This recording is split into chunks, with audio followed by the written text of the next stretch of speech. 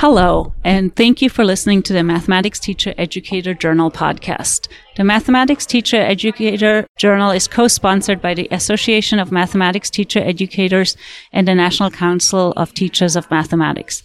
My name is Eva Thanheiser, and I'm talking with Fran Arbaugh, who is an associate professor at Penn State University in the College of Education.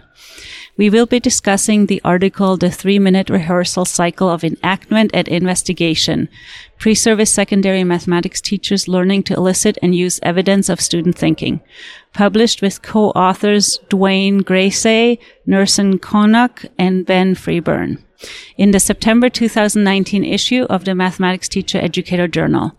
We will begin by summarizing the main points of the article and discuss in more depth the lessons they shared in their article, their successes and challenges, and how those lessons relate to their other work. Fran, thank you for joining us. Thank you for having me. I really appreciate it. Can you give us a brief summary of the article, including the results? Sure. So Ben Freeburn came to me when he was in the doctoral program at Penn State and said, I've been reading about these cycles of enactment and investigation in the literature, and I think we need to talk about doing them with our pre-service teachers, secondary pre-service teachers. And so we designed a learning cycle modeled after Lampert et al.'s 2013 JTE article. We have a couple of different changes, but basically we have a learning cycle that we do with our pre-service teachers that has 6 nodes. So do the mathematical task, individual analysis of representation of practice. Node 3 is collective analysis of a representation of practice. Node 4 is planning the rehearsal lesson. Node 5 is rehearsal, and then Node 6 is collective analysis of the PST's rehearsals. What we didn't have that Lampert et al. And many other learning cycles have is them going out into the classrooms to then do the lesson with students. This methods course that I was teaching didn't have a concurrent field experience, and so we had to figure out a way to make this cycle work without them actually ending in the schools. So we did that, and we collected data from them about what they feel like they learned as a result of participating in each of those nodes. So we had it was written data. And then we analyzed that data. So they reflected after they did one of these rehearsals? Yes, so they reflected after they did one of the whole cycle. They reflected, and about the different parts. And the cycle took us, probably 2 weeks in class to do by the time each of them went through the rehearsing. So then we took those data, those learning reflections, and using a framework that was developed by Gusini and Herbst in 2016, they interpreted the framework for learning to teach from Hammerness et al. 2005 and created these dimensions of what it means to learn to teach. So the first dimension is developing a professional vision. The second is developing knowledge of students. The third is developing knowledge of mathematics content. The fourth is developing a repertoire of practices and tools. And the fifth is developing dispositions for teaching and learning. This is slightly different than Gusini and Herbst's work. We separated their knowledge of students and mathematics content into 2 separate areas, 2 separate dimensions. So we then went through and coded the data based on those dimensions. Their reflections. And what we present in this article is what they told us that they learned in each node. So What did you learn by doing the mathematical task? And what did you learn while analyzing a narrative case based on that task, and et cetera? The article itself has a really explicit description of what we do in the cycle, along with the findings. I'll get to that in a second. Mm-hmm. But before we get there, who should read this article? I think anybody who is doing this kind of pedagogies of practice in their teacher education courses, a lot of people have picked up on this idea about rehearsals, but they don't do them in conjunction in a cycle like this. And I think one of the things that this research shows is that the pre-service teachers really learned something distinctly different in each node of the cycle. And so if you're kind of picking and choosing parts to do with pre-service teachers, then you're not tapping into the potential of the teacher ed activity. So when you're talking about cycle, you're talking about those 6 nodes? Yes. Okay. And so that's one cycle that a pre-service teacher would go through. And then what you said right now is that they're learning different things in each of them. So if we don't do all of them, we might be missing things. Yeah. And that's one of the arguments we make at the end, is the study helps us see that all of the parts of the cycle are important. So people who teach methods classes, would you say, could use these, maybe coaches? Maybe coaches, but I don't see, because the cycle takes so long. So it's more like an in-class university kind of thing? Yeah. Okay. What is the important problem or issue that your article addresses, right? Usually when MTE calls for a paper, they ask, like, what's the main problem that we're addressing with the paper? Would you say that that's a practice, allowing students to practice teaching in a methods course that doesn't have access to students? Yeah, I think that's one of the things. I mean, we had done peer teaching before in methods courses, but this kind of short rehearsal where I can do some coaching during the rehearsal, that's one of the things that happens during rehearsals. The MTE can stop the action and ask them to rephrase or engage the teacher, the PST who's teaching, in a short conversation.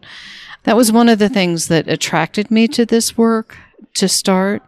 And so I think overall, though, the problem that we were trying to solve was, how do we help our teachers both build knowledge and build teaching skills at the same time? And this cycle allows them to build both. I feel like that the question comes later, but I would really like to pull it ahead because we keep talking about the cycle. Could you talk us really quick through, the title is a 3-minute cycle, right? 3-minute rehearsal cycle. 3-minute rehearsal cycle.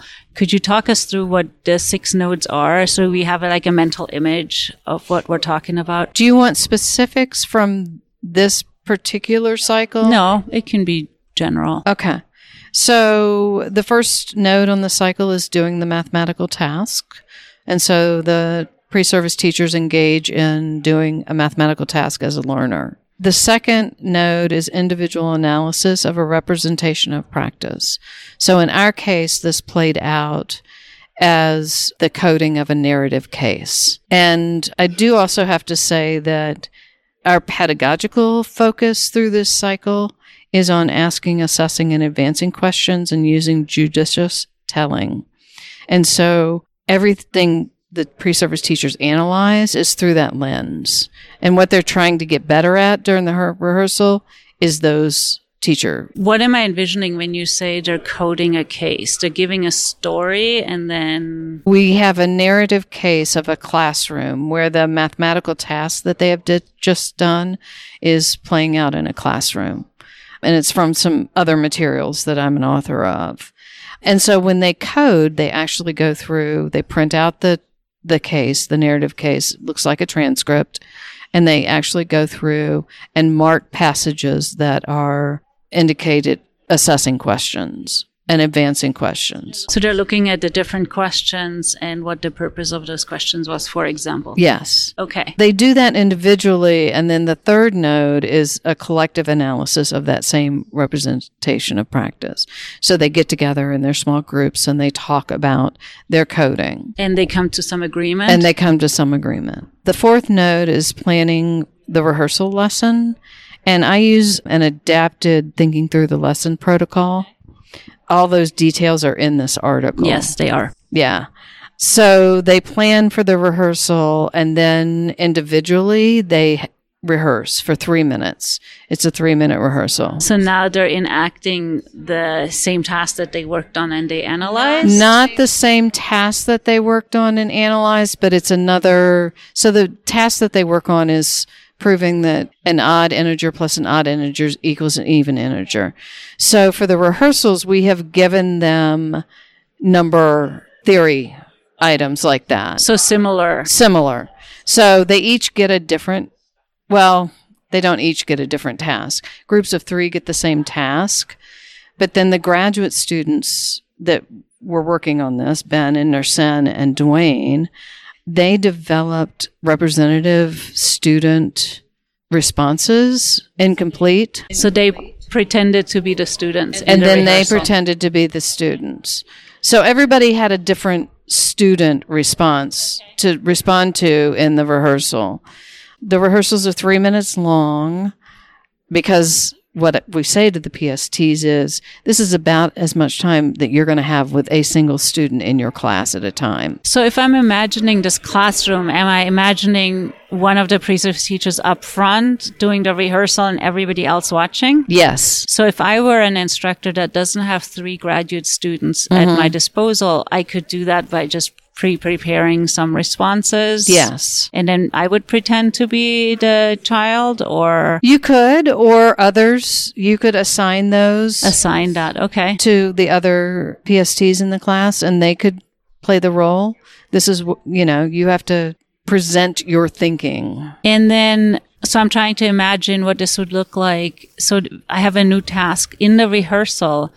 What specifically am I working on? Does the student have this task solved already? Am I launching the task? Like where? The rehearsal is couched in, you've launched this task and you are walking around while students are working on it, and somebody raises their hand and you walk over to them and they have an incomplete answer, but they're stuck. So what are you going to do in those 3 minutes using assessing and advancing questions and judicious telling? Okay. To get them unstuck and moving towards that mathematical goal. Okay. So what's the next node? So the final node is collective analysis of their rehearsals. So they actually we've used Studio Code in the past. We're using VNote now. So you videotape this whole thing? Yes. So we videotape the whole thing. I put them in groups of 2 or 3. They go and they analyze each person's video. Do you think this would be possible to do with just an iPad and no coding software? I don't know the answer to that. Okay, I'm asking just because I'm thinking, like, if I want to go and take this, Studio Code is pretty expensive software, right? I don't know about what the other one was you mentioned. It's not as expensive as Studio Code for sure. So the goal is to then analyze the questions that the pre-service teachers asked in the rehearsal and kind of look at what kinds of questions did you ask? Yeah, through that lens of those 3 types of teacher talk. Okay. All right. I do think we have a visual now of what is happening. So what research questions did you study to document the effectiveness? So you just told us what the cycle looked like, and you told us a little bit at the beginning. But let's just summarize quickly. What questions did you study and what were your findings? Well, a question was a pretty basic one, which is what do they report learning from each node? Okay. And so we present our findings through each node. So do you want me to go through each node and talk about that? You said earlier that they learned something different in each node. Mm-hmm. Maybe we could just focus on a highlight or 2. Sure. I mean, one of the things that struck us about our findings was that in nodes 1 and 2, they reported learning about a repertoire of practices and tools. So they reported learning something about how do you teach. Oh, that's when they were doing the math? Doing the math and individually analyzing the narrative case. Okay. So they also reported in the doing the math, because part of doing the math in this context is analyzing some student work around that math. And so they also reported at least in node 1, how it helped them learn about students' thinking of mathematics. Yeah. So, but they talked about those things really separately when they talked about what they learned in node 1 and in node 2. But then when we got around to the rehearsal node, they put those two things together. Oh, that's cool. Yeah. So, yes, they learned about student thinking, and they learned about a repertoire of pedagogies and tools, of teaching and tools. But it was in Node 5, in the rehearsal, where they really put those two together. Oh, can do these things as a teacher to uncover students' mathematical thinking. What would you say was the most surprising finding? That's a really good question. I think we were most surprised about how much they, could articulate what they learned, and were really thoughtful about what they learned at each node. And I think we were surprised that they felt like they really learned a lot through the planning node. But they really did feel like they learned a lot about teaching by doing that node in this cycle. And so you said at the beginning that really one of the things you also learned is that they learned different things in the different nodes. And so just focusing on some might miss out on some aspects. Okay, I think that you talked a little bit about whose work you're building on in your introduction.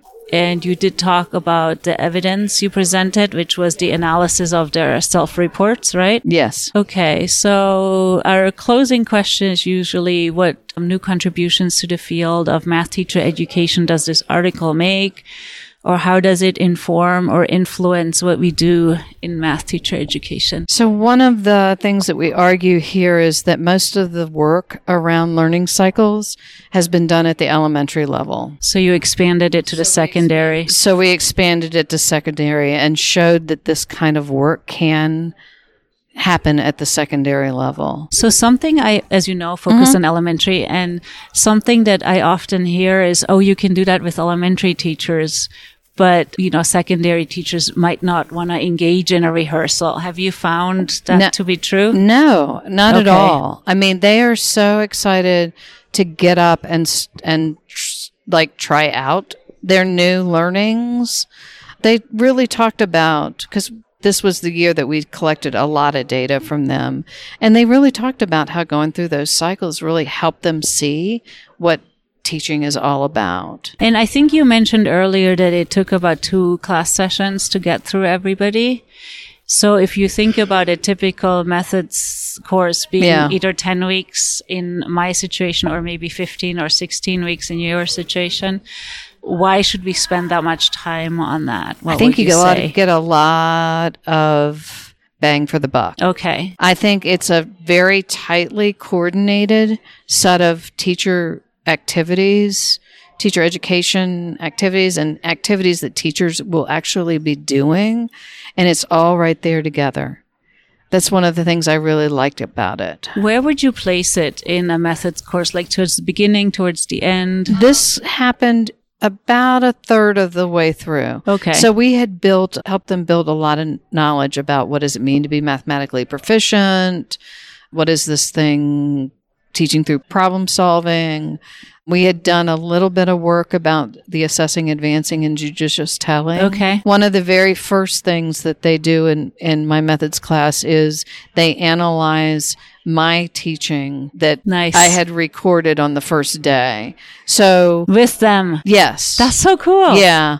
And so I pitched the course as, this course is about analyzing teaching. Okay. So yours and mine and other people's. Yeah. And so I think this cycle gives them these analysis tools that I didn't see when they were just peer teaching. Okay. I just read your paper a few days ago, and you provide a lot of resources. So if anybody wants to implement that, do you think everything is provided in the article for people to go ahead? Either it's provided or it's referenced where you can find it. Like the narrative case is part of a book that I wrote. What's the book? It was We Reason and We Prove for All Mathematics. Okay. From Corwin. And so one of the narrative case we read in this particular cycle is from that book. Okay. As is the opening activity that we do where we do the math.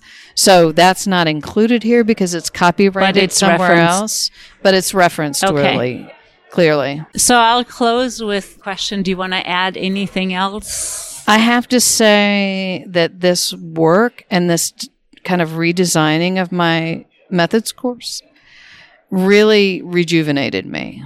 It was exciting. It was what I thought was innovative. And so I took away a lot from this first year that we did this. So have you done it again since? We have. And how did that go? Yeah, it goes well. It goes well. Yeah, we do it just about every year. I have another thing going on right now that is for a later podcast. Okay. Where we are not doing that in our secondary methods, this methods course anymore, because we've found a way to do a actual field experience. But again, that's a whole nother story. What I think has been really powerful, so I've taught methods both in a way where we could access children and in a way where we couldn't. And I think what's powerful about this is that it provides you a way of doing that when you don't have access to children. Yeah, I agree. And it gets them up and working on very targeted practices. Teaching practices. Thank you very much, Fran, for joining us. I'm very happy to have been here.